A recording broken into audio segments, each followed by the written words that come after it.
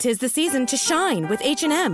Discover the holiday collection and find fashionable pieces for your wardrobe or for under the tree. Get inspired and dazzle with this year's glam. From tuxedo styles, bow detailed pieces, impressive prints, and more. From unforgettable looks to unforgettable gifts. With fashion finds to home decor, find it all at H&M. Treat your loved ones and yourself this season. Shop in-store or at hm.com.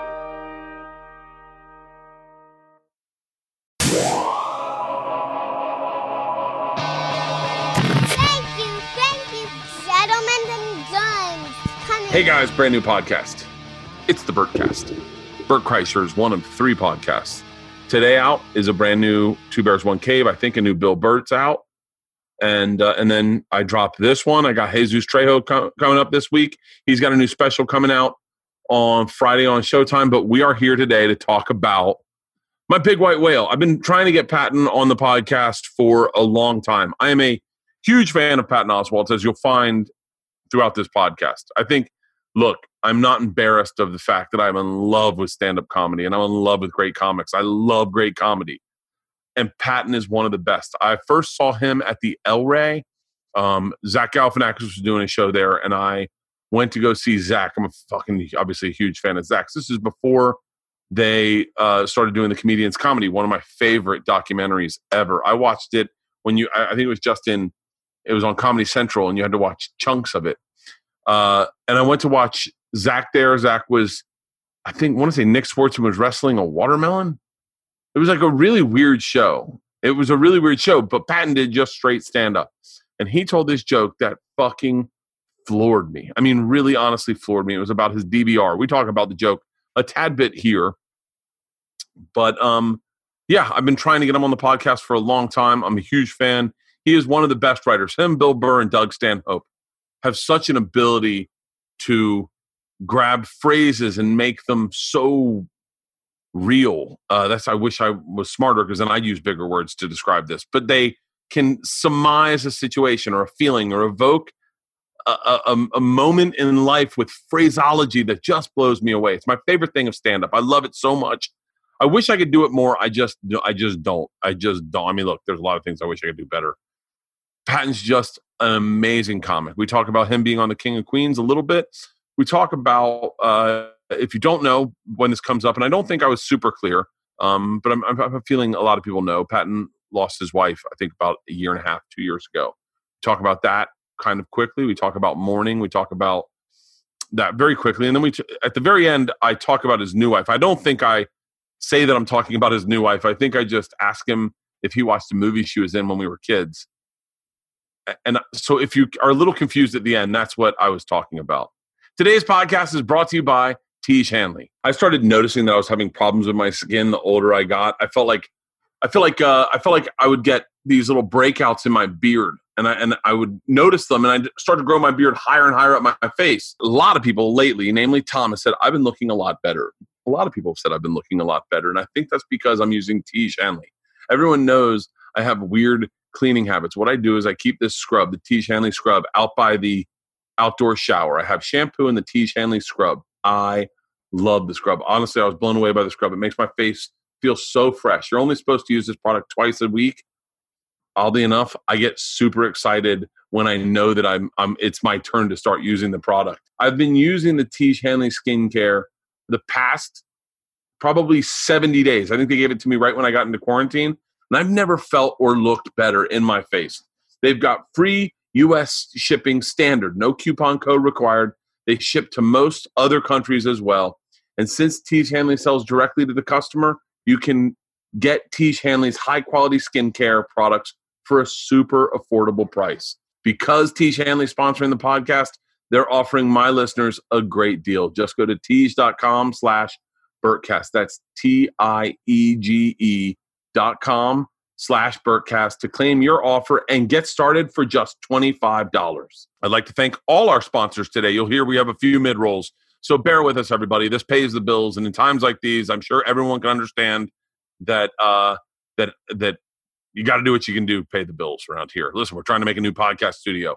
I got big guests coming, and this is one of them, man. I'm telling you, I'm so excited about this podcast. I hope I don't geek out too much. I hope you guys don't look at me like, Jesus Christ, Bert, get a fucking room. But I'm just a huge fan of his. He has just had such an amazing career. I didn't even talk about the movie he did, The Fan, which was when he played a fan. I think it's called The Fan. Was it called The Fan? It was when he played a New York Giants fan who kind of lost his shit a little bit. It was such a great fucking movie. I talk a little bit about the comedians of comedy. We talk a little bit about nerd culture, about how it's like, what it's like having daughters. We're talking about being a parent a tad bit. It's a great fucking podcast. It's a really great fucking podcast. It's called Big Fan. The biggest fan? It's called Big Fan. Big fan. My bad. Yeah, it's a great podcast. You're going to love it. I'm going to run through the list of ones we've got backlogged. We're going to put the brakes on doing podcasts for a little bit because I am fucking overwhelmed. I've done so many podcasts. We got one coming out with Joe Buck and Oliver Hudson. We got one with David Wayne. We've got this one with Patton. Tomorrow we're going to release Jesus Trejo, who's got a special airing Friday night on Showtime. We got a podcast with Mark Norman, John Reap, Jay Farrow, Jessica Curson, Matt Eisman. I mean, we're locked and loaded. I'm trying to put out as much content as possible for everyone. I got a big announcement coming up that I'm sure I maybe bring up in some of these podcasts, but I haven't really officially announced. And I will let you, the second I do announce, I'll let you know. Obviously, you know that. He's got a new special streaming right now on Netflix called I Love Everything. Ladies and gentlemen, without further ado, stand-up comedian, author, actor. I don't think he has a podcast. With a brand new special on Netflix called I Love Everything. Ladies and gentlemen, Patton Oswalt.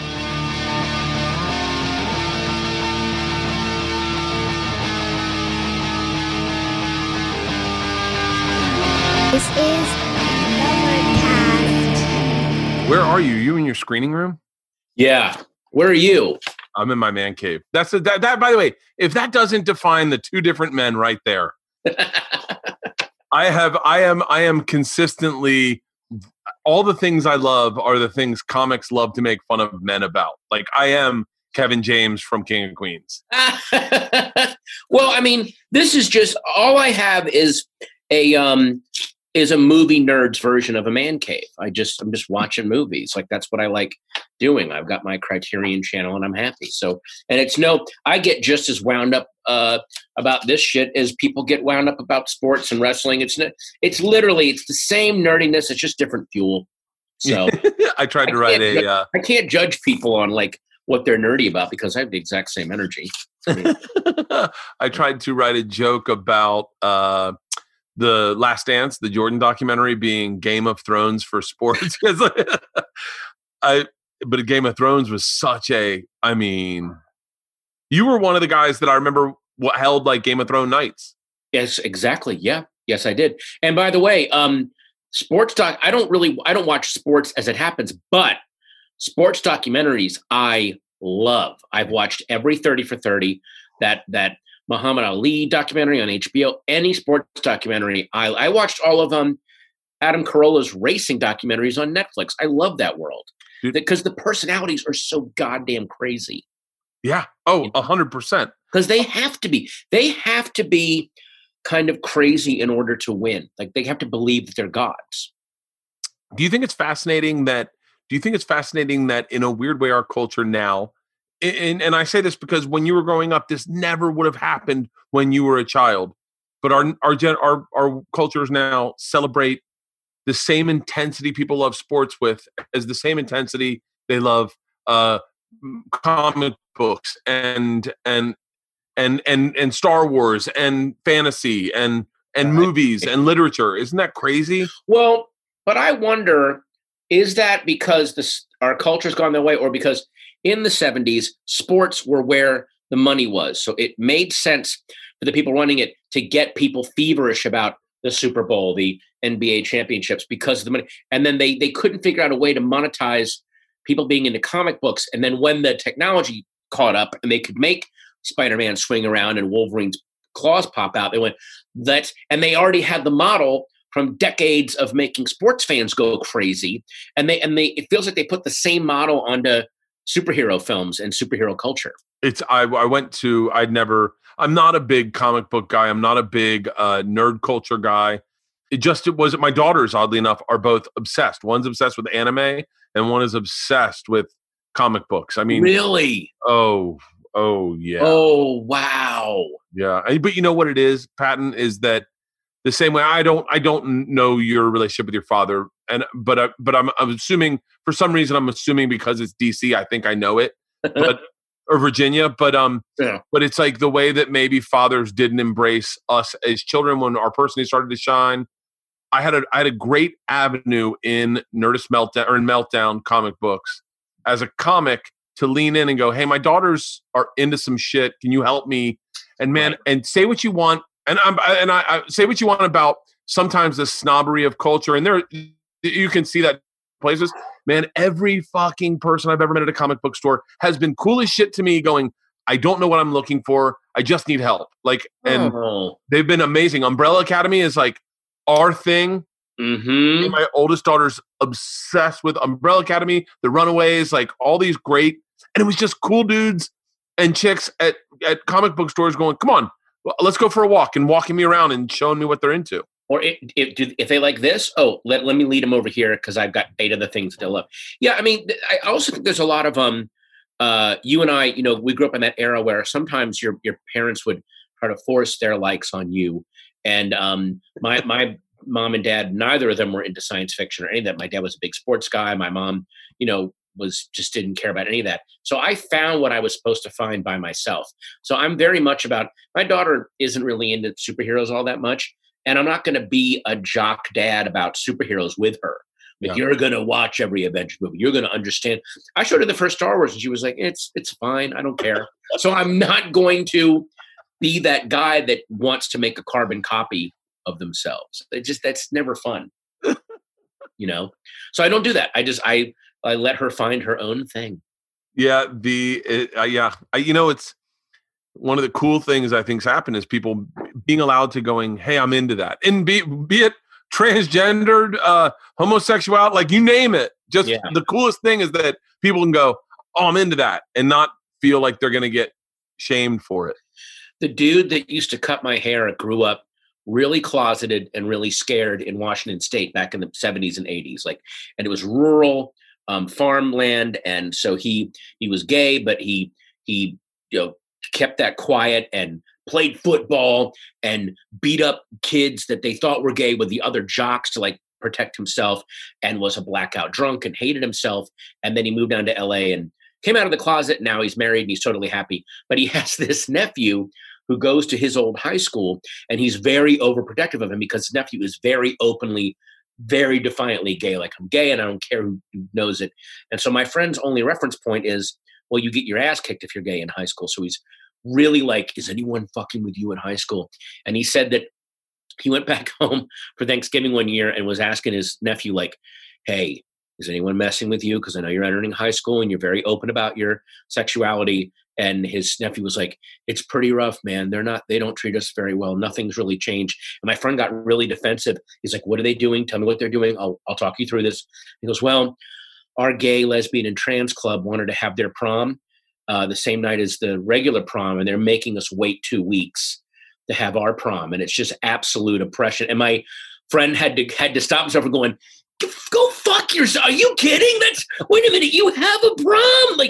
It was just those different shifting things was so hilarious that he was suddenly you don't know how hard we had it. It was just hilarious, But yeah, and the stuff that used to be such a big deal for us growing up, not only is it not a big deal, it's not a deal at all. You couldn't even do, it's weird to do TV shows now where I've noticed, because a lot of the young adult shows that my daughter watches, my daughter's in the 4th grade, and they have characters that are gay and lesbian, and it's not a plot point. It's not, that's not a story anymore. It's just some of your friends are gay, some of them are, no one gives a shit anymore. It's just not a thing. I have a lot, and I think a lot of people, and I wonder if you fight about this within yourself on stage. Mm-hmm. So many people have ideas of who you are politically. Yeah. What I know that I have that sometimes. Lately, I wrote a joke about I had a dream that Kendall Jenner said I could have sex with her if I could catch him fucking elephant, and I was like. And it was just a dream. And then I rolled over and I woke up and I was going to tell my wife, and she started flirting with me. And I was like, I'm not into it. And then in my head, I was like, I was just about to fuck an elephant in a dream. But then here I don't want to have sex with my wife. But then I was like, you know what? Let's not share that on stage. That might not be like, there might be fans that don't get it. So I kind of edit myself sometimes. This is a multi-layered question, but do you find that happening when you write is that your fans almost expect things from you that sometimes you can't deliver? Like you go, I don't know who you think I am. I am just a dude. And how do you deal with it? Well, my thing now that I keep really hammering to people is as far as like political correctness goes and this whole woke culture, we have to have two things at the same time. We have to have context. Look at the context. Things never, ever, ever lose context. And we also need evolution.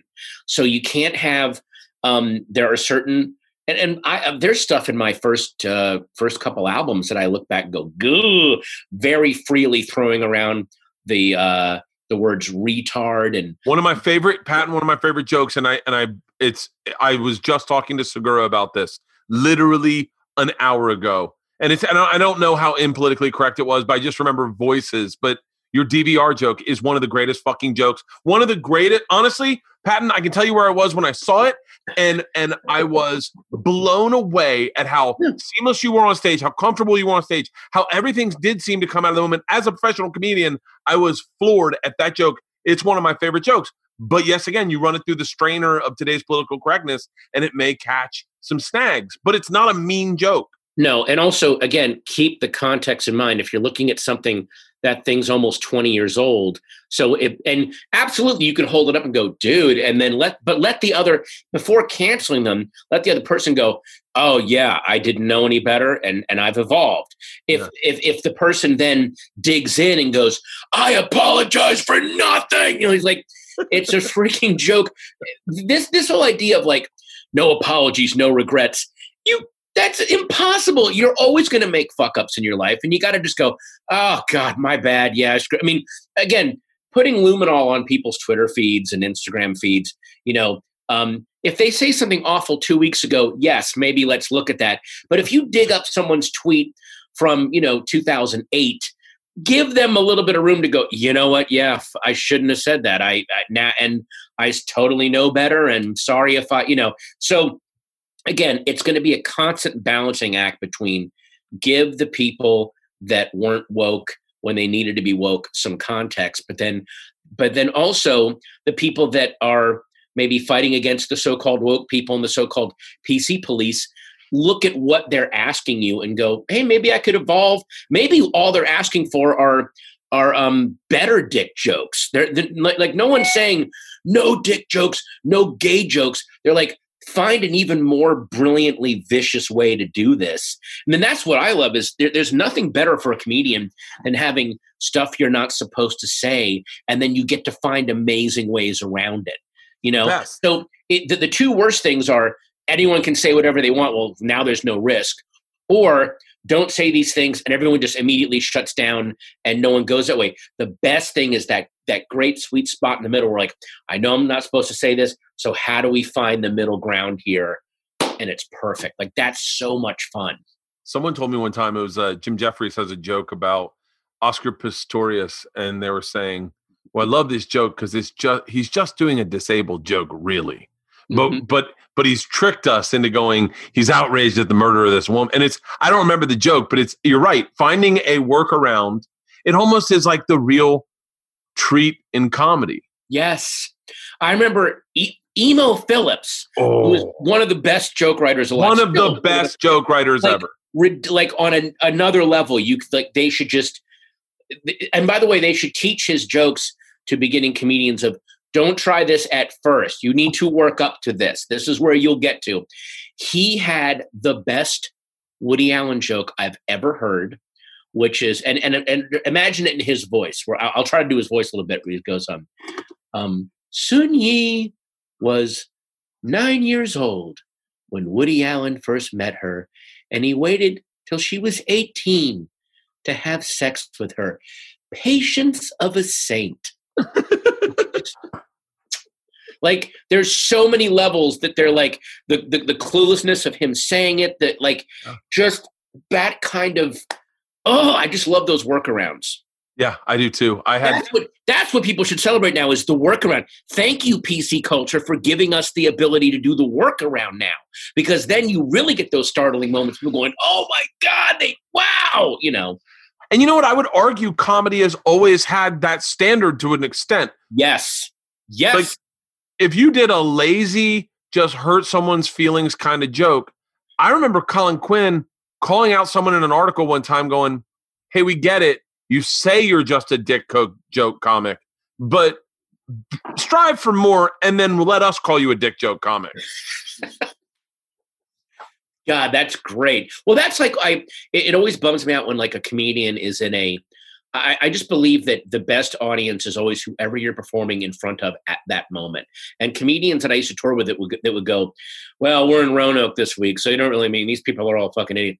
How about let them maybe rise to the occasion, treat every audience like they're going to surprise you and don't have expectations for them. I mean, there's brilliance and quirkiness everywhere. Don't just go, oh, we're in Tuscaloosa, so who cares? I'll just give them dick jokes. No, give them they deserve the best stuff.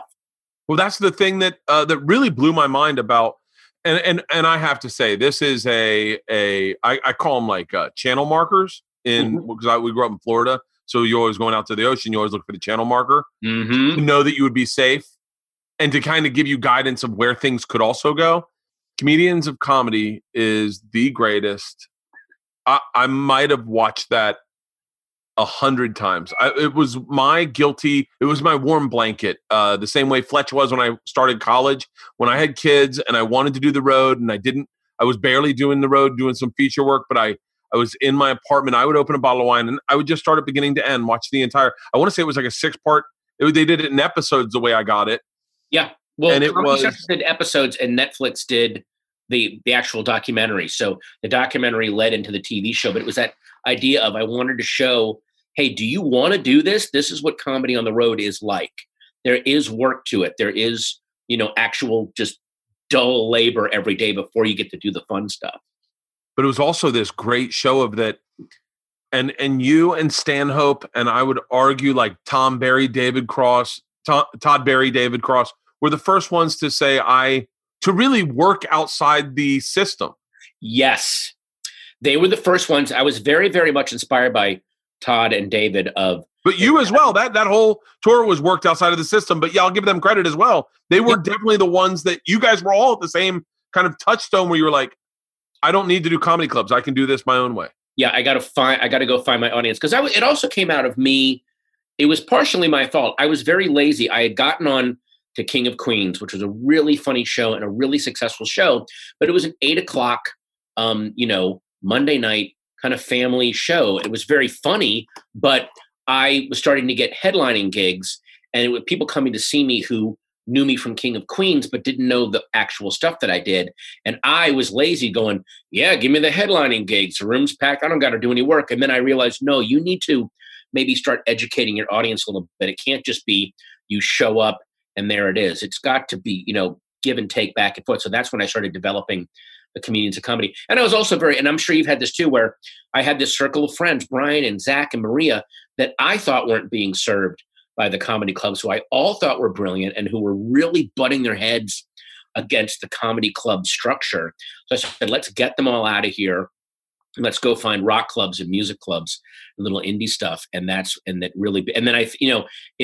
again, I was inspired by what David Cross did. And then it makes me feel really good to see other comedians started doing that as well.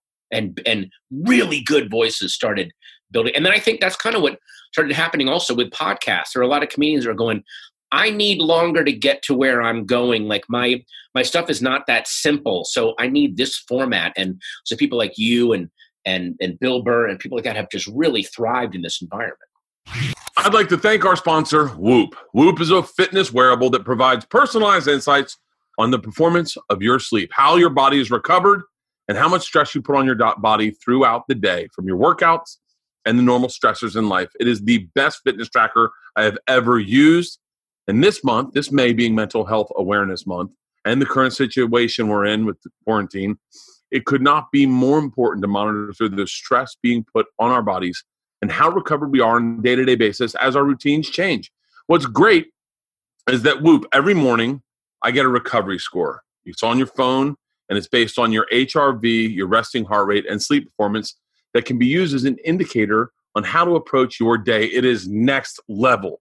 The Whoop app even has a built-in feature like the Strain Coach, which actually gives you a targeted exertion goal workout optimally for the next level or for the level of intensity that your body is signaling that it can handle. And not having a trainer and not being in a class and not being in a gym, this literally is, when you're training at home, it's the perfect feature to use. I use it every single day. If I don't hit my goal, I haven't worked out hard enough. And based on how strenuous your day is, the app even has a sleep coach that actually lets you know when you should be getting up, when you should be going to bed, and recovery based on the performance goals which you set. For my listeners, Whoop is offering 15% off with the code BERT at checkout. Go to whoop.com. That's WHOOP. And enter BERT at checkout to save 15% off. Sleep better, recover faster, train smarter, optimize your performance with Whoop.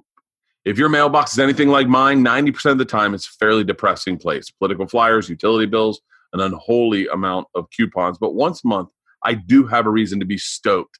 And that's because of my box of awesome from Bespoke Post. I got one and I loved it. My favorite thing is this little tiny pocket knife, like a literal pocket knife from the 1920s, something the Great Gatsby would use. I used it to open boxes this morning. I get so excited to open boxes with this thing. It is so sharp, so cool. I wish I could pull it out more often. Bespoke Post sends guys only the best stuff every month. And no matter what you're into, Box of Awesome has you covered. From style and grooming goods to barware to cooking tools and outdoor gear, Box of Awesome has carefully built collections for every part of your life. To get started, take the quiz at boxofawesome.com. Your answers will help them pick the right Box of Awesome for you. They release new boxes every month across a ton of different categories. It's free to sign up, and you can skip months or cancel at any time. Each box costs only $45 and has well over $70 worth of gear inside. Right now, get 20% off your first monthly box when you sign up at boxofawesome.com and enter the code BERT at checkout. That is boxofawesome.com, and the code is BERT for 20% off your first box.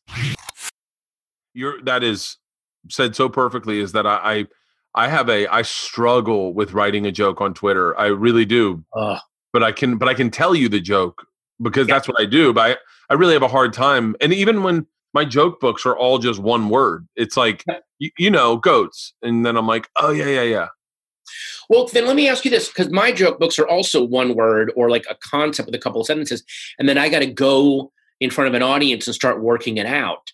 So have you been struggling now that all the clubs are closed? Like, I missed the Comedy Store and the Largo and the Improv and the Virgil really, really badly, because that's where I went out and worked my stuff out. Yeah, I'm having a really hard time. Everything I write is one word, and I know the way I want it to, but even still, I find myself going into my notes on my phone and then saying it the way I want to say it, because I'm like, don't forget this is how because I may read what time is it, but I won't know how I intend the joke to be. That's a good. Oh shit! I never thought of that. You're right. The inflection alone can be a new angle to the joke. Yeah, I'll be honest with you.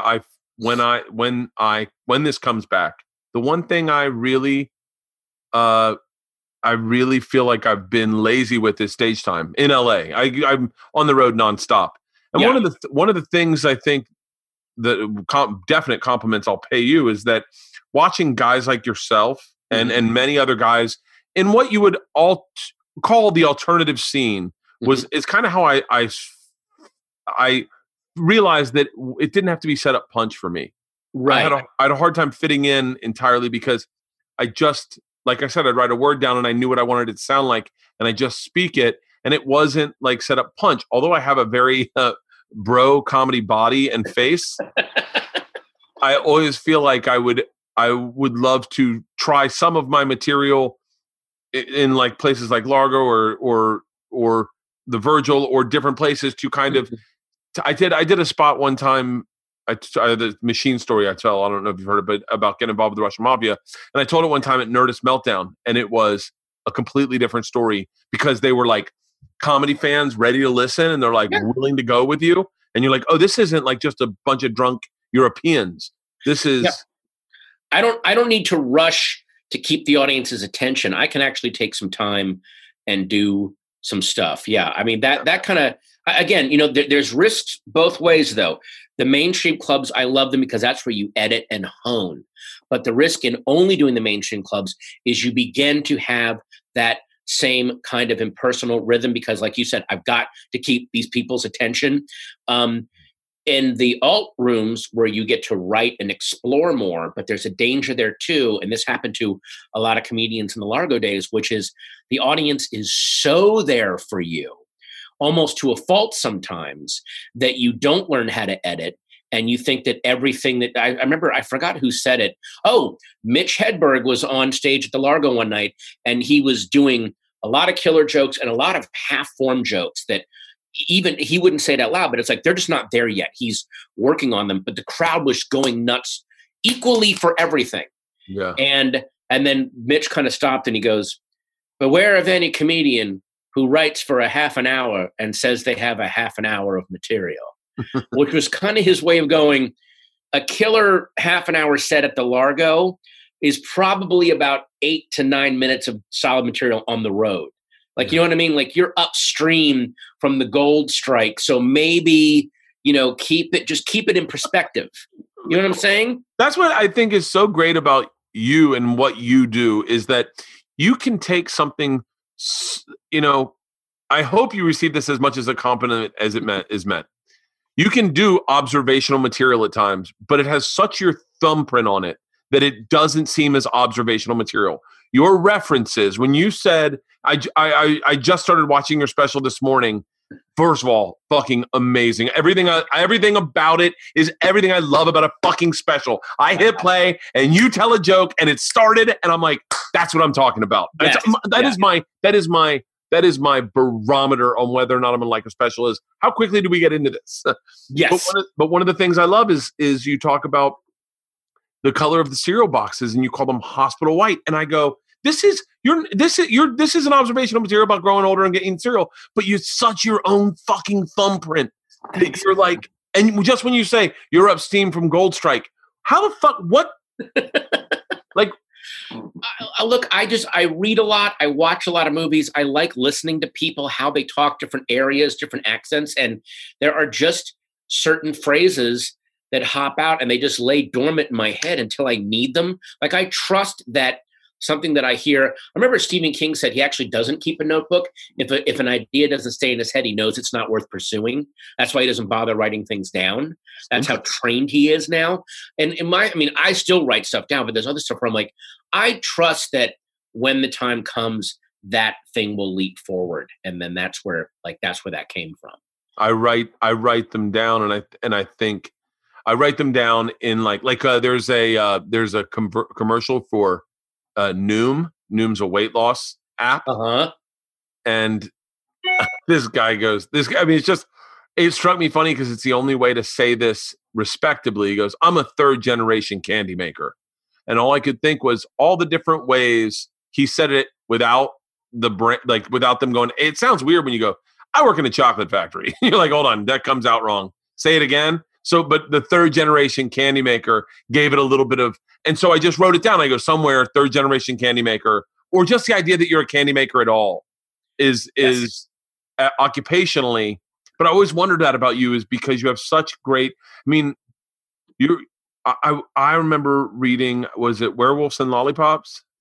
Yes. Yeah. Werewolves and Lollipops. Yeah. I remember reading that and I visualize a scene in my head all the time. And I don't even know how accurate this is about a kid sitting behind the booth at a movie theater, reading his book to himself and just reading. And I read that and I visualized it so well that I went, God damn it. Patton is in 1935, he would have been just a novelist living in France. Like you're such a great fucking writer. Thanks, man. Thank you. Being a great writer comes from... I'm like a legit fucking fan. Like I have everything. Oh my God. Thank you. It comes from, I read a lot and there are certain, and I read everything. I'm not like, I'm going to read science fiction, horror. I always get what's an amazing way to learn how to write? Read sports writing. Every year I get the America's Best Sports Writing compilation. Sports writing has some of the best phraseology and some of the best, there are certain words that pop differently in your head. Yeah. You know, I mean, like great comedy words are words like pants or hat. I don't know what it is, but that just they're stronger and they land harder, you know? So, I mean, you know that it's just an instinctual thing that you learn over the years. So, yeah, but you and Burr have you two specifically have such a stop in the back of the club and hit another comic. Stanhope has the same thing. Yeah. Where you go, God damn it, man. It's the quickness of getting to the point with so few of words that are so colorful. Yeah. Well, people like Burr have that thing where you'll watch them and then you'll you'll very quietly, the comedians will repeat back the punchline just to hear what it sounds like coming out of your skull. Just to go, it's almost like, hey, let me play that guitar for a second. Oh, okay. Yeah. All right. I got it. Like, you just want to hear how that feels because. Oh, that's so fucking exactly what it is. Yeah. And I remember like people like him, Brian Regan, Paul F. Tompkins, there are those wordsmiths where when they say something, you just kind of go, let me just say this. Oh shit, that was good. Like you feel how good it feels like coming out of your head. Oh, that feels good. Yeah. Like, that is aspire to that. That is said so perfectly. That is exactly, I've done that. I've done that with Stanhope. I've done that with Burr. I've done that with you. I've done that with, it's amazing. That is other comics just, it's like, I want to try that guitar. God damn it. You're so like, well, Stanhope especially is so aware of it. Like there are certain punchlines of his where you all but hear him smacking his lips as he says it. He's so happy that he's about to say this phrase like, oh, here comes the really juicy bite of steak. Here we go. Like there's actually a moment like that. And I was very, very proud of myself. This is a bit of a brag. In the new special, I have a phrase, you don't want some ropey fitness orc climbing all over you. I use the phrase ropey fitness orc. Describe those guys that work out too much, where it's like you're too healthy and now it's not attractive anymore. Like now you just look creepy. And that was one of my Stanhope moments where I'm like, I cannot wait to say it. When that phrase came to me. And then I did it one night at the Improv and Dana Gould came up to me. He was like, he just went, ropey fitness orc. Like he was so happy at those three words together. Dana Gould's another one of those guys that just has those perfect lip smacking little like, oh, it's right there.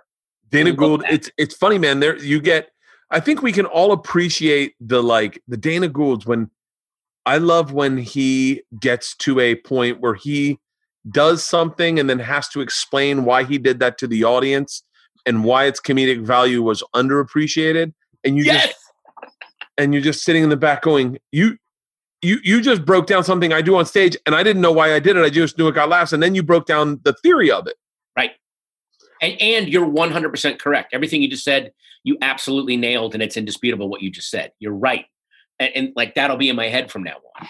What was it when you first started, was that when the split with the alt and kind of I say bro comics, that's what we are now more, but like the alt and the more campy scene, the more like clubby scene, was that when that was? No, when I started, it was weird. I started, and I'm actually fortunate that I did. I started in 1988. My first time on stage was the same night as Chappelle's first time on stage. Was July 18th, 1988. He was 14 years old. And was that in D.C.? At Garvin's Comedy Club in Washington, D.C. And he was 14 years old and went on stage, and it felt like he'd been doing it for 30 years. He just was, bam. It was just amazing. But I started just as the boom was starting to end. So there was still this ghostly feeling of there's a million comedy clubs, and even a mediocre comedian can make 50 to 100 grand a year. As Andy Kinley used to say, if you could say good evening, ladies and gentlemen, for a time in the early 80s, you could make 100 grand a year. Like they just needed warm bodies. They didn't give a shit. So I saw people that had gotten kind of lazy and leaned on the same 45 minutes and overspent, because in their minds, like, I'll be making, $5 grand a week forever. And then suddenly every club is gone. And I'm watching older comedians getting houses repossessed and cars towed. So I learned very early, every day's a rainy day in this business. Just whatever you make, pretend like you've made half of that and put the other half away. Ooh, and then I also saw the frustration of starting comedy when so much was already taken as a given. Like, well, when you do comedy, you have to do this, you have to do this, you have to dress this way, you got to talk this way. And then when it all collapsed and I saw all these people just kind of set adrift, and then I moved to San Francisco in 92, that was when I saw the beginnings of the so-called alt scene, which were comedians that just wanted to do it even if they had to have day jobs. Like they just wanted to be on stage doing their own thing. And that kind of built that scene up from there. And weirdly enough, even though if you're calling it like the bro comics or the club comics, but those guys, the so-called bro comics, still came out of the same motivation of, I want to do this no matter what. So to me, like the Largo scene or, the comedians of comedy, to me, is no different than Skankfest or anything else, which is let's build our own thing and find our own crowd. And anything, it doesn't matter if I agree with it, with them politically or in subject matter wise, that doesn't matter. I love the fact that creative people are like, fuck it, I'll just do it myself. That always makes me excited because it means the industry is really vital, you know? Yeah, it's amazing. I saw you as both. I never saw you as one or the other, but because I would watch you do material that would kill in any room and wear whatever the fuck you wanted to wear. Clothes weren't important to you. And again, I remember it was there was that thing of like, well, that just wasn't my crowd. And I think it was Louis C.K. said to me, make any crowd your crowd. That's your job. It doesn't matter who you're in front of. You make any crowd your crowd. So I always just kind of kept that in mind. But, again, in the mid 80s, comedy was very profitable, but it was dead because it was a very profitable, narrow, cookie cutter thing that people just expected to get the same product every time. Now, comedy is a little more precarious, but it's never been more alive. It's very, very hard to make a living as a comedian, but the people that are doing it are so feisty and committed. And, yes, sometimes they're at each other's throats and sometimes there's huge battles, but that's what happens when really creative, opinionated people get together. There weren't any massive battles going on during the comedy boom because everyone just went, you go in there, you talk about airline food and dogs and cats, and then you make your paycheck, you go home. Now it's this really amazing, sometimes it's a battlefield, but it's never not fascinating. This podcast is brought to you by Omaha Steaks. I've been a fan of Omaha Steaks since I first went to college. My grandmother sent me a box of Omaha Steaks. Every month I get a box of Omaha Steaks fillets. And she did that all the way when I lived through New York. And then she started sending them out to LA and then she passed. And so now every time I get Omaha Steaks, I think of my grandmother. I'd go by the Omaha Steaks counter when I'm flying through Omaha and I get excited thinking about my grandmother. These are the fantastic Omaha Steaks everyone knows about. Ordered perfectly aged steaks, frozen, conveniently delivered to your door, money back guaranteed, amazing cuts, steak cut bacon. I mean, look, Father's Day is coming up. So give Dad the gift he really wants this year. Perfectly aged, tender steaks. Omaha Steaks will deliver the world's best steaks. Omaha Steaks is America's original butcher. Since 1917, you can order with complete confidence today and have peace of mind knowing that you're sending Dad the very best. Right now, Omaha Steaks is offering my listeners a variety of amazing packages that are perfect to send to Dad for Father's Day. Go to omahasteaks.com and enter the code BERT in the search bar. You'll see all the great options available, many that include free shipping and free 1 pound package of their perfectly cured, incredibly thick applewood smoked steak cut bacon. There are many packages available that are perfect for Dad. Burgers, franks, premium poultry. The chicken's amazing, super easy to defrost. I throw it in the fridge. A lot of their stuff you don't even need to defrost. You literally can just cook. We did that with the shrimp the other day. It's amazing. Right now, Father's Day packages are ready. Make Father's Day simpler this year and send Dad the gift he really wants. Perfectly aged Omaha Steaks and get free shipping and free steak cut bacon with select packages. Visit omahasteaks.com and type BERT into the search bar to shop for Father's Day today. Everywhere is running out of TP, but you know who doesn't need toilet paper? People with Tushy. With Tushy, you use 80% less toilet paper. Break up your toilet paper. Treat your Tushy right with Tushy. And treat your butt right. Wiping your butt with dry toilet paper doesn't remove all the shit. If you pooped on any part of your body, your fingers, would you just wipe it off? No, you would wash it with water. Thankfully, there's a sleek new bidet attachment that clips onto your existing toilet and sprays your butt completely clean with fresh water. It is called Tushy, and it is the best thing you can do for your butt. Tushy sprays directly to your ass and removes the poop completely so you aren't sitting on bacteria that leads to things like hemorrhoids, yeast infections, UTIs, itchy assholes, and or skid marks. Bidets are common all over the world. I first saw one in Japan, and they save you money on toilet paper. You still have to use a little bit just to pat dry unless you're a fucking animal. Don't clog your toilets. Tushy sprays your ass with fresh water. It's not toilet water. It connects to the water supply behind your toilet and sprays your dirty parts with clean, fresh water. It is the same water you brush your teeth with. Wet wipes are worse than toilet paper. Don't use wet wipes. They clog up the system. They're bad for the environment. They cause anal fissures. No one wants anal fissures. Right now, Tushy's only $79. Go to hellotushy.com/Bertcast to get 10% off your order. Go to hellotushy.com/Bertcast to get 10% off your order. That's hellotushy.com/Bertcast. 10% off your order. Be hands-free, just like me. It's never, and you've done just about everything. I always say my one white whale is I feel like if I don't make a movie, that's my one white whale. I'd like to do multicam just because I think I would really enjoy it. But if I never do multicam, that's fine. But multicam is so much fun. I bet it's so much when it's being done well. Working with Kevin James, that dude, he to me is like Jackie Gleason and Danny DeVito, those guys who are, it's really hard to be a great TV actor because of all forms of acting, it's the most unnatural way to deliver jokes and then pause and make it seem organic. And those are those guys, Kevin especially, that just made it seem real and could get laughs with the most subtle stuff. Even though it looked like he was going big, he would do these little, he's another one of those guys he seems like he's really big and bulky, but he's weirdly balanced and agile and has almost this like balletic quality to him. It's kind of offsetting. We're like, oh, I didn't know he was so like coordinated. It's amazing to see that. And he's amazing at doing that.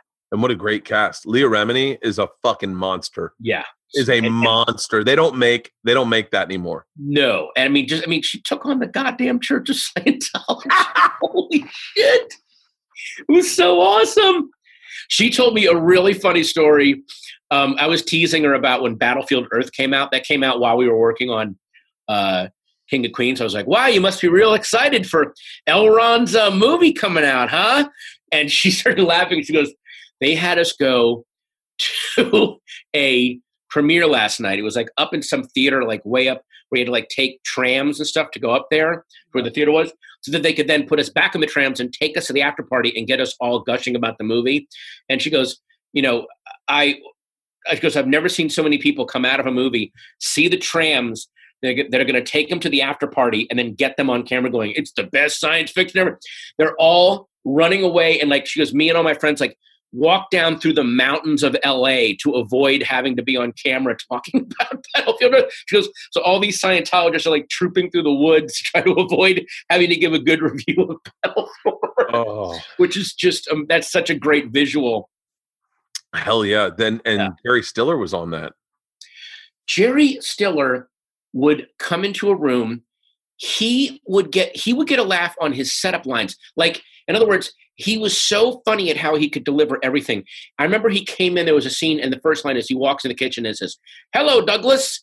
And again, no joke, they're just setting the scene up. But the way he said it got a laugh and almost derailed the scene because they had to, it was just, he was such a master. Oh, was that your first big job? Was that your first big job? My first paid job was as a video store clerk on Seinfeld in 1994. One line, got my after card, but King of Queens was my first steady, like, oh my God, I'm a cast member of a series. Here I go. And it was the best. I had so much fun on that show. And all the writers were like the biggest stoners. We would all go to Vegas for the weekend. We'd rent a bus and all go massive poker tournaments every Friday night after we would wrap shooting. It was just the best. It was so fun. I'm always curious. I know this is a shallow question, but I feel like one of the things that everyone's always curious about money. But like, what was the first? You don't have to tell me how much money you're making on King of Queens, unless you want to. But what was the first? Like, did you? I remember going over to Kevin James's apartment during King of Queens, and he had a Cherokee, a Jeep Cherokee, and I had already bought a Expedition, like the brand new Eddie Bauer, and I was living in Cecil B. DeMille's old house. And I thought, I may not be spending my money wisely. Whoa. Yeah. Okay. Well, all I remember is the first thing I got a staff writing job. Was my first actual big job on Mad TV for 2 seasons. The first thing that I did was all the money I made on that. I had a manager who gave me an Exxon card, and so that I could buy gas to go to gigs. I'd saved every receipt, and I did this. It felt so good to come in. I took my very first paycheck and all the receipts, and I paid off all the gas he had bought me. Oh. Like it meant a big deal for me to get to pay off this credit card that he got me. But then when I got the job on King of Queens, I saved up like the first couple of seasons of money. I still lived in a really dinky apartment on Normandy, but I saved up all the money because I wanted to pay my parents back for college. I wanted to pay off the 4 years they had paid for college. And they were so upset by that. Like it was their dream to pay for their son's college and not have him pay them back. So they were very insulted. So then suddenly I found myself with this big wad of money that I then just put right back into savings. Like, again, I started off during that time when it's like, there's not a lot of money, save everything because this is a very, and look at what's happening right now. This is a catastrophic business that we operate in. It's boom and bust. There's no middle ground. It makes me feel good to know that you're not a flashy car, I need to drop money, blow money on. And only because it reassures I'm certain it must happen with people who think of what my life is like. But, when you're a fan of someone, and I always come at I'm a fan of comedy. I'm a fan. I may be a good comedian, but I am legit a fucking fan of comedy. And Me too. I watch it. I watch comedy all the time. I love it.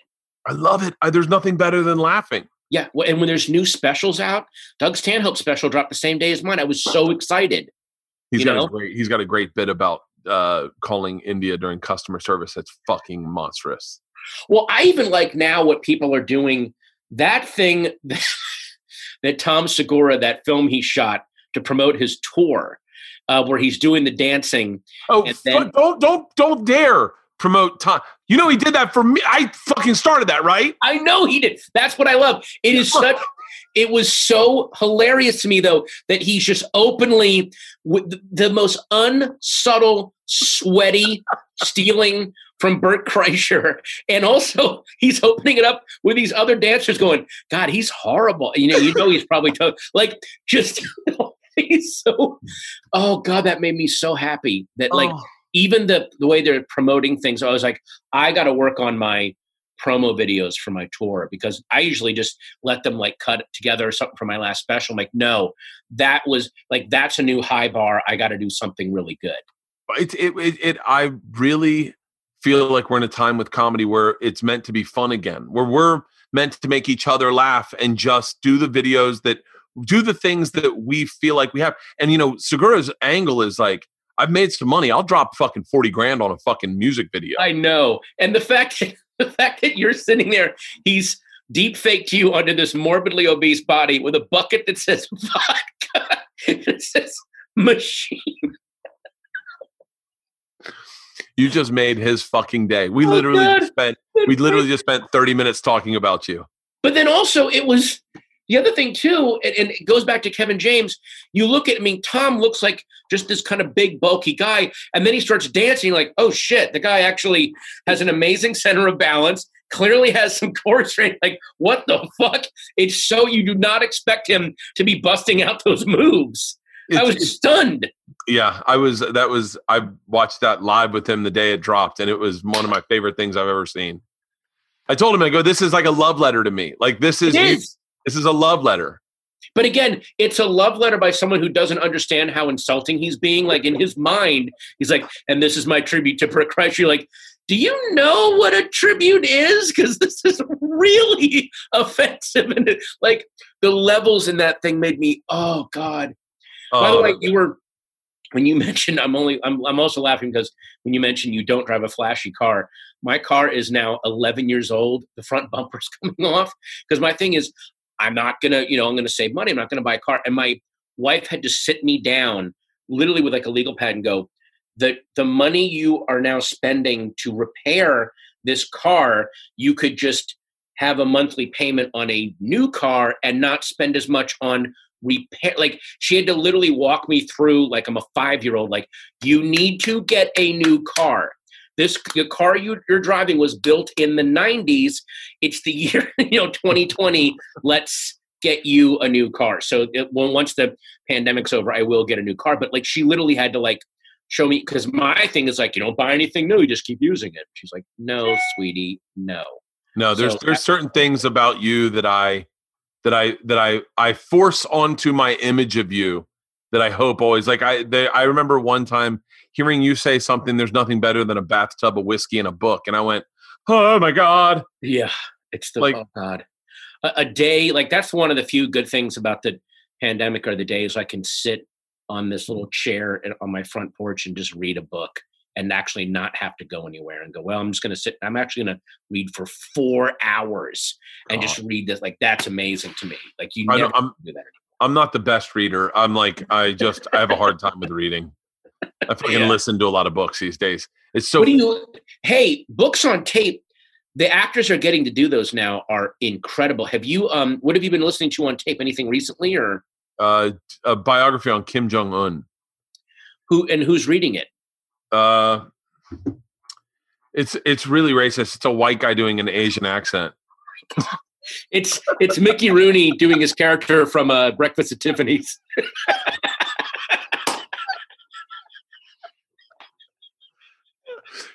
No, I don't know who's about. It's a chick, and she keeps saying Kim, but referring to him, his father, and his grandfather.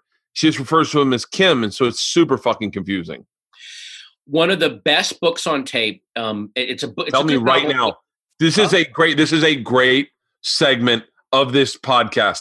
Please give me. I'm writing them down. Patton, give me some good books on tape, or just good books. Well, the book itself, World War Z, is just a fun read because remember the movie World War Z? The book is written like an oral history, like it's 10 years after the zombie outbreak, and they're just interviewing different people that survived it. So they talk to a scientist, a soldier, and stuff. For the book on tape, they cast it.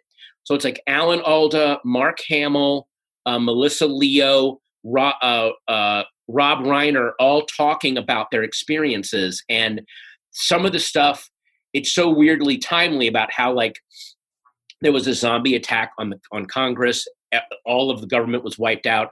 Some guy that was like an undersecretary of education, a local one, like up in Massachusetts, they had to go down the whole line, and then he became president. He's like, I was just running a school district, and suddenly I got to be the president. It's like Rob Reiner trying to explain. It's such an amazing listen where you go like, oh, this is what the oral history of COVID-19 will sound like later on. Oh, wow. All the insane mistakes they were making. And Mark Hamill plays a special forces soldier who is trying to explain, like, we were using too high caliber ammunition and it would go straight through the zombies, and we had to learn to use lower caliber stuff so it would hit them and stick inside them and maybe stop them. But the really high power stuff just went through, and they would just keep coming. Like, it was just amazing how, and you didn't think about that stuff like, oh yeah, wait a minute. If you did shoot too close and too powerful, it wouldn't do anything because it just goes through them. You gotta, so it's just such a fun thing to listen to because it's so well directed and well cast. Do you know who I thought you'd always like? This is once again me putting onto you what I think you'd like. James Michener. Did you ever read him? I read his books growing up. He would take like one subject, do a massive, like just the whole thing. But I've never listened to them on tape. Are they good? I haven't listened on tape. I read those. I stopped reading at a certain age where I was just like, I actually talked about this today. I heard Seinfeld one time say he saw people at a workplace. They went to lunch and then they went back to work. And he was like, I started looking at my comedy that way. And then I was like, I can't shut my brain off. Like I don't get a lot of, so even what was happening is when I started stand up and I would try to read, as I was reading, I would start writing in my head. And so I would disappear. Well, but that's good that I think, there was like, when I really got into comedy and it became full time for about, I'd say 2 decades, I just didn't read that much because all I wanted to do was write comedy. And now that I have a little more reading room, then I'm getting back into reading again. You should have those years where you just don't. Also, that's another thing too. When people talk about TV shows from the late 80s and early 90s, I have a huge gap because I was always in the clubs. I don't think I've ever seen an episode of Frasier or Friends, or not that those are bad shows, but those were the nights. I didn't have a DVR. I couldn't, I'm like, I got to be out in the clubs. I was out, even if I wasn't performing, I was out watching stuff. Never saw The Sopranos. All the stuff I never watched. Yeah, I never saw The Sopranos. It was when I was working. Because that's when you were, whenever you're first starting, whenever the bug hits you, a lot of pop culture you just won't be into because you're like, no, I just want to watch stuff. What's your favorite book you've ever read? Like, is there a book you've read, like my wife, twice? There's a book by James Ellroy called The Black Dahlia. I've read 3 times. It is one of the darkest, most fascinating crime novels. And it's based on a real case, the Elizabeth Short murder, still unsolved in LA, one of the most gruesome murders ever. And he weaves this massive fictional police tale around and says who he thinks actually killed her. It's incredible. One of the, I just, every couple of years, I just pick it up and read it because it's so well done. Yeah, it's insane to me that true crime has become such a genre of just podcasting, of books, of that it was a fascinating, your I don't know how to say, you don't say ex-wife. Late wife. Your late wife, sorry. Yeah. Sorry. Your late wife.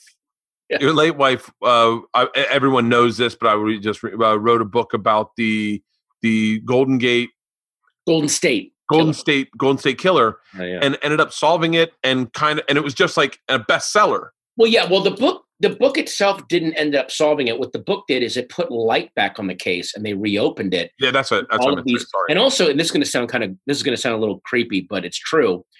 He did not have a good name. She thought up the name Golden State Killer. Before that, he had like 2 different names, and they tried to combine them because he operated in 2 different decades. And one of the homicide cops I talked to was like, if you don't do good branding on a serial killer, a lot of times the case, that's why they become cold, because you got to give them a cool name, which is a weird thing to say. And I remember Michelle always felt weird about that. Like, but all these she knew were like, thank you for giving him a cool name. Now there's interest in the case, and it helped to, get the case solved. I just wrote a joke about that the other day. I did a deep dive on your wife randomly because I got obsessed with the Boston Strangler. Mm-hmm. And then I got onto names of killers. So interesting you say that, because I said the joke I was trying to write was why would they give him a cool name like the Boston Strangler? You hear that as the guy doing it going, yeah, that's what I do. As opposed to, why don't they just call him the Boston Pervert? And he's like, that's not what I do. Like, I'm going to stop. If you think you're misconstruing what I make. Yeah, that's one of the, if you go back and read the novel Red Dragon by Thomas Harris, which is the novel before Silence of the Lambs, one of the things, and again, it's very dark, but it's true, the killer they're looking for, they call him the Tooth Fairy, and he's angry because he wants to be called the Red Dragon. And he's like, they're not understanding what I'm doing. It's just, but which, by the way, is a real thing that has happened with serial killers, where they want a cooler name. I mean, again, they're horrible human beings, but that's a very human thing of like, I don't want that name.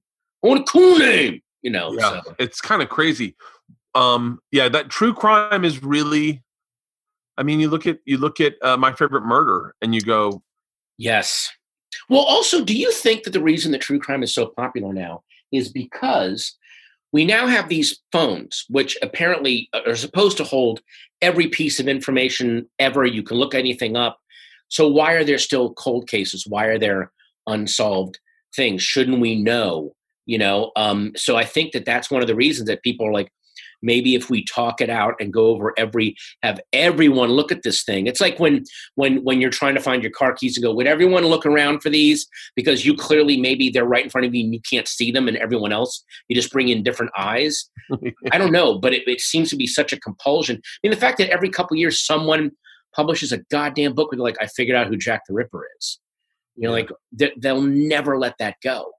Yeah. It's, You finished that book. You helped finish that book for her, correct? Yes, I called a journalist friend of hers and her researcher, and I said, please help me finish this. I mean, none of us did any writing. We organized she had pages and pages and pages of the book, and we organized it in a form that kind of told the story, because her writing was so good. If I had tried to write, I wrote the afterword, but if I had tried to actually then pick up a sentence that she didn't finish, you would have seen the difference. Like, oh, well, here's where Patton's writing. Like, oh, good Lord. So I didn't want to do that. But there was that whole, I can't leave this undone. I can't go on with my life until this is finished. This is super personal, you don't have to answer it. Did that help you with the process of grieving? Yeah, I mean, that was a thing that helped with the process of grieving. But one of the things that you find out very, very early about grief is, grief feels like terror. They're the exact same emotion. You're terrified. And nothing cures it except time.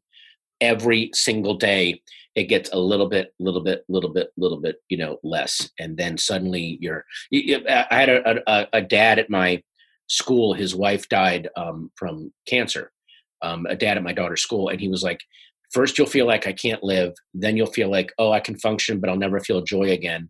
And then you'll feel joy again. And it happens.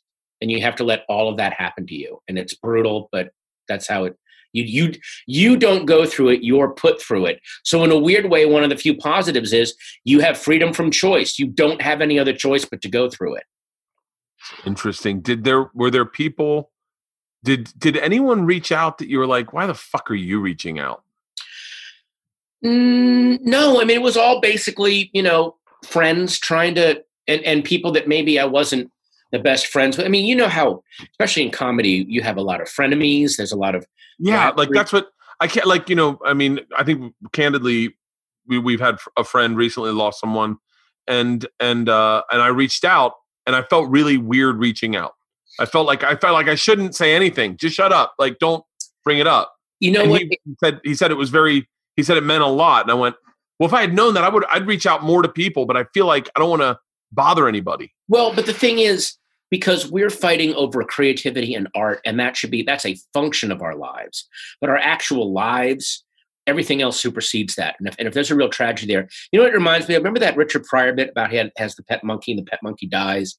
And there's that dog that chases him all the time, and then he comes out and he's crying, and the dog jumps the fence and is like, "Are you okay?" And he tells him that the monkey's dying. He goes, "Oh my God, don't hang on to that, man. It's okay." And then the dog walks away. He's about to jump over, and he turns and he goes, "You realize I'm going to be chasing your ass tomorrow," and then he like jumps over. So like there's people that I fight with on Twitter that we don't agree politically, but when that happened, they were like, dude, if there's anything I can do. I mean, obviously we're going to fight about bullshit later, but right now, I remember when those massive fires were happening. This is not on the same level, but those huge fires were happening out in Malibu and stuff recently. And James Woods, who I could not agree about anything with, he was literally awake, I think, for 3 days on his Twitter, like, hey, can someone come help? These horses are in trouble. Can someone come to this house? Like, he was like trying to marshal stuff. Anyone could do it. And I was like, hey, James Woods, we'll probably be fighting about Trump in a few days. But right now, you're probably saving people's lives. So thank you. Like, it was that thing of like, oh yeah, this is real life. Oh, okay. You know what I mean? Like, it's just those moments that bring shit into perspective. So the fact that you reached out to Mark, I think that's beautiful. Well, yeah, I it's like, I don't know. I think I look at things cynically and I go, I don't want to come out. I don't want to be I don't want anything to look like it's any other motive other than, hey, I'm thinking about you. I think, yeah. Because we're still humans. We're ultimately humans. I mean, again, when you're in your 20s, that's when you have your crazy rivalries. I'll never speak to this person and blah, blah, blah. And then you get to be my age. You're like, oh, come on. We're all the same schmuck, basically. So it's just hard to keep. I mean, again, that's why, like, when people get upset by internet commenters or internet trolls, my feeling is like, they're supposed to be doing this. They're in their 20s right now. They're young, or they're in their 50s and they didn't evolve past their 20s and they're insane. So just let them work it out. It's just electrons. Like, they'll either get to this point or they'll die alone. But either way, it doesn't affect you. Like, that's how I've always thought of it. I'm sure you've heard me talk about hymns and how they're helping guys look their best. And if you haven't, it's time to listen to what they're all about. 66% of men start losing their hair by the age of 35. A lot of men notice they have thinning hair, and then it's too late. I noticed that my hair was thinning, and I jumped in front of it, and I got on medication. Back in the day, you had to go to a doctor. You had to sit with a nurse, then talk to a doctor, and then you had to go to a long pharmacy line. You don't have to do that anymore. The best way to prevent hair loss is to do something about it while you still have it. Don't be one of those guys that turns to gas station solutions or snake oil pills. That's bullshit. You see those all over the place. Don't do it. 4hims.com is one-stop shopping for hair loss, skincare, sexual wellness for men. This is a company created by a man who realized that some conversations for men, for example, hair loss or ED, are better to have online than in person. So you don't have to go to a doctor like I did. It connects you, 4Hims connects you with real doctors online, which would save you hours. It's completely confidential and discreet. Answer a few quick questions. Doctor is going to review. And if they determine it's right for you, they can prescribe you the medication to treat your hair loss that is shipped directly and discreetly to your door. Right now, my listeners can start with their first month for free. Go to 4hims.com/Bertcast. That's 4hims.com/Bertcast. Prescription requires an online consultation with a physician who will determine if a prescription is appropriate. Offer valid only if prescribed. 3-month minimum subscription. Additional restrictions apply. See website for full details and important safety information. Remember, that's 4hims.com/Bertcast. Yeah. Hey, we'll pivot from this real quick, but and I'll get you out of here soon. I don't want to keep you too long. I know you're busy. But it's my biggest fear is you get to an hour and everyone's like, how fucking long is this going to go? But I feel like you're someone in this business that has worn a ton of different hats. Like, and I'm always curious. This side of me was always curious of like how many different jobs there are to have in Hollywood. Yeah. Like, I mean, you've obviously been an actor and you're obviously a comedian, but like, what other stuff do you get brought on for projects to do? I do a lot of writing. I do a lot of punch up and rewrites on scripts. Now I'm starting to do a lot of hosting, award shows, VES Awards, Writers Guild Awards 3 years in a row. For some reason, I think it's because I'm such a movie nerd that I get really, I'm a host that's excited about the show that I'm doing rather than trying to just do jokes. I actually know who's nominated and I've seen the films, and I kind of bring that. When I hosted the Independent Spirit Awards, like I was excited that John Waters was in the crowd. Like I was actually giddy about that, and that's infectious. So yeah, the things I want to, and I'm really starting that this past year, I'm starting to produce a lot of stuff. Really? It's just a different variation on what I was doing with Comedians of Comedy, which is you're bringing people that you like, whose work you like, that you want to bring together and then make something amazing. And I'm going to try to stop talking about it so much. I want to direct something. I'm going to start directing. There's a couple of comedians whose specials I want to direct once comedy comes back, and then I want to start making movies. So that's the next thing. That's interesting. What did was there a part of you that felt like this, and this is the most ridiculous statement I'll make, but was there a part of you that felt like I should get stock options in Zach? I think I fucking helped get people to understand him. Because like he was the most misunderstood dude by industry forever. And after Comedians of Comedy, including myself, I was like, that's how you show that man. Yeah. I mean, with me, because I was of the feeling of if it wasn't going to be me, it would have been someone else. He would have gotten through either way. And I bet, I'm not looking to go like, I got to own a piece of this money.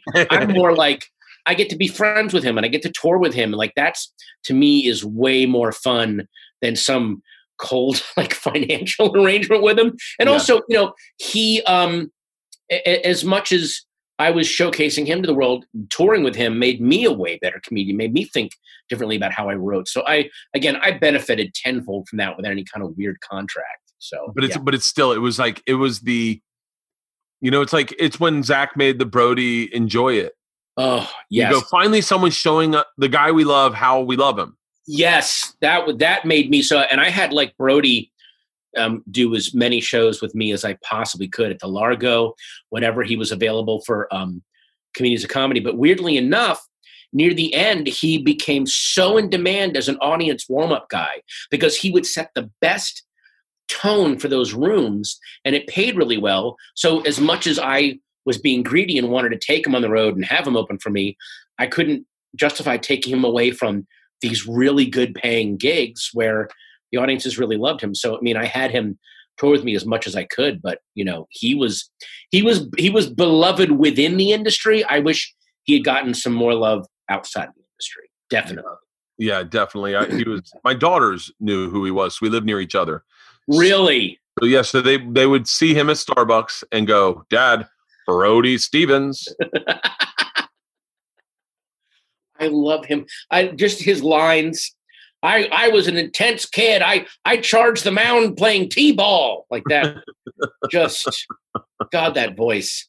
Yeah, I wish he had stayed at the banquet a little longer and gotten a chance to really, get out there and get. He should have had a Netflix special, Netflix series, something, or some new format that we don't know exists yet to showcase a mind like his that he would have invented. We never got to see that. It just sucks. What this is the question I wish everyone had asked me when I was promoting my special. Uh-huh. And don't go into detail. I just want little hints, okay? Like, and I'll give you examples from mine. Okay. So yeah. What's the joke? I'll answer first. What's the joke you're most proud of? And you don't have to say the joke, but in my thing, I called it Black Starbucks. That was my joke where I went, I'll tell you why I felt because it was a layered joke. It wasn't what you thought it was. It wasn't what you think the joke was. It was something else. And I loved that joke. What's the joke you're most proud of? Mine, and again, I get it. There's going to be a bit of a humble brag, but I really am so happy with the Denny's bit that closes the special. It's kind of a new level of writing for me, and the special's been out for 2 days. People are already making animations of it, artwork. I'm getting sent stuff like it's getting people like it's one of those things that's taking a life outside of it, and people are adding to it. They're adding to the world that I map out in that, and that as a writer and as a comedian always feels amazing. So the fact that I'm already seeing that 2 days in, I'm not humble bragging. I'm openly bragging. I'm so happy about that bit. I'm so happy that I wrote it. It's so much fun loving a bit that you have where you go, I loved it. I was really proud of myself. Well, that gets back to that whole thing.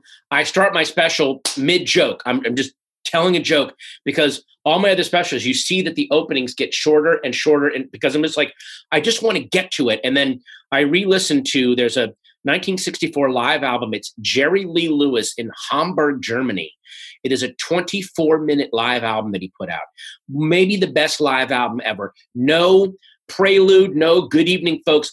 Just it opens and he's banging on the piano and here we go. And it does not let up. And I wanted my special to have that energy. Just let's go. It's almost like the older you get, the more you can strip it down. I think when you're young, you're like, I have so much to say. What if this is my only special? And you front load it with all this bullshit. Now I'm just like, let's just go. Let's go. What joke in your special do you feel like is textbook Patton?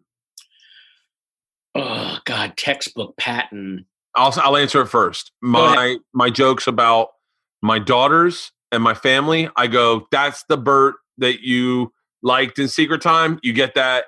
You get all that comes like I put it.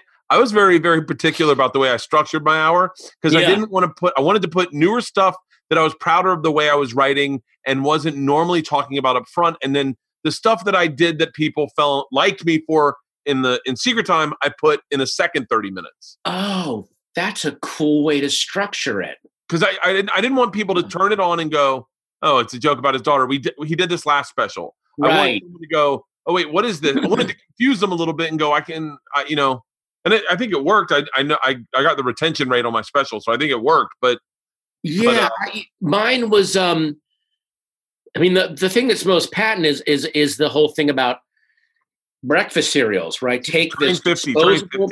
It's another food joke, but it's this seemingly disposable computer product that no one thinks about twice. Then I go into, well, what is this actually saying about us? Just like with the Famous Bowl, just like with Black Angus, like, is there a bigger human thing that's being said with this frivolous, piece of stuff? So yeah, that was the most Patton.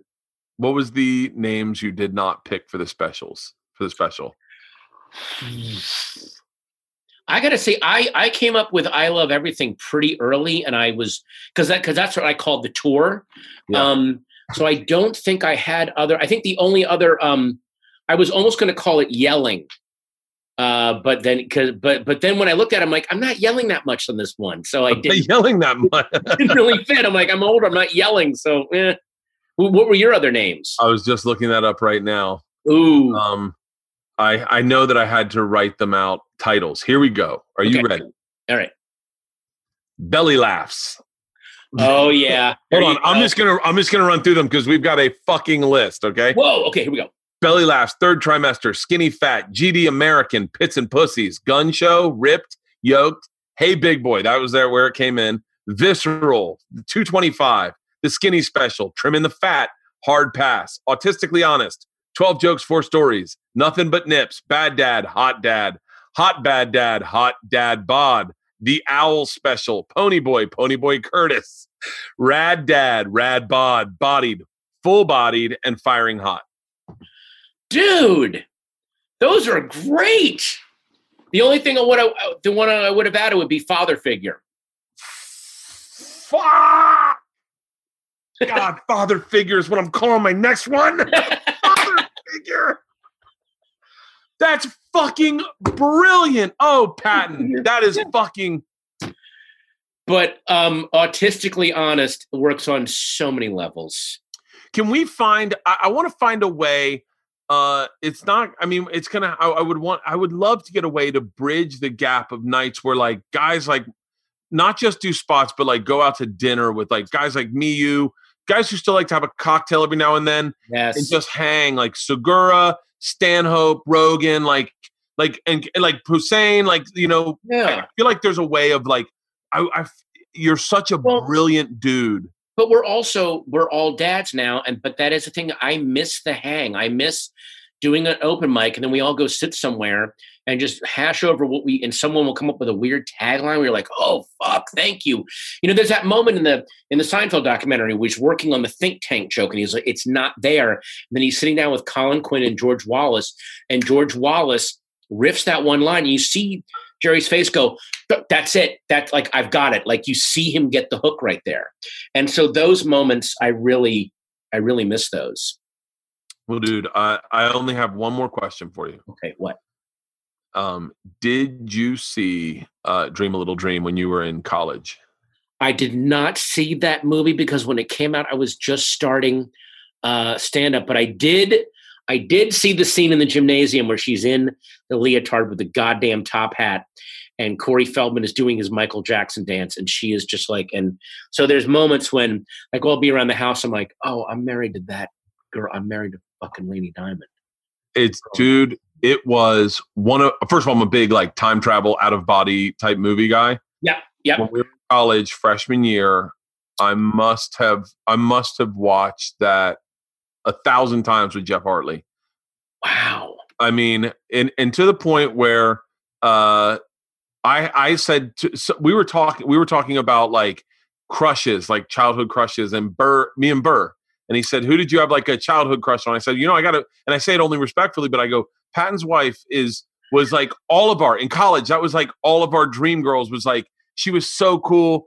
And by the way, this is still when both the Coreys were cool as fuck. Okay. I know. Fuck what anyone says. She was happy. She was so excited. She goes, I got a Corey film. Yeah. So, but it's so cool. It's so fucking cool to know that the girl that we're all obsessed with, that we just ended up marrying a guy like you, like a guy that legit is brilliant, fucking hilarious, fun hang, and just an all-around artist and in love with everything that is fucking art. It's so cool that she didn't end up marrying some fucking polo player or some shit, you know?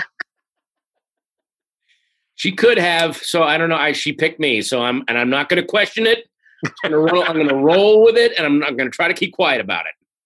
Brother, congratulations on the special. Thank you so much, man. Bert, thanks. I'm so glad I got to do your podcast. And just like I said to Joe Rogan, when all this craziness is over, I want to come in. I like sitting and talking with people. Definitely, without a doubt. We're all doing as best we can here, but I want to come in and just hang. I can't wait, man. I'm going to play. I just started watching it, and I put it on pause because Leanne, my wife, heard me playing it. She said, I want to watch that. I want to watch that with you. So I'm just outside the cereal bit. I'm going to watch it tonight with Leanne. DM me later because I would love to get your thoughts on the Denny's bit. I think that one will, just knowing the kind of stuff that you do, I think that one you'll really, really like. I can't wait, man. I can't wait. Thank you so much, man. Thanks, man. Take care, brother. See ya. Bye.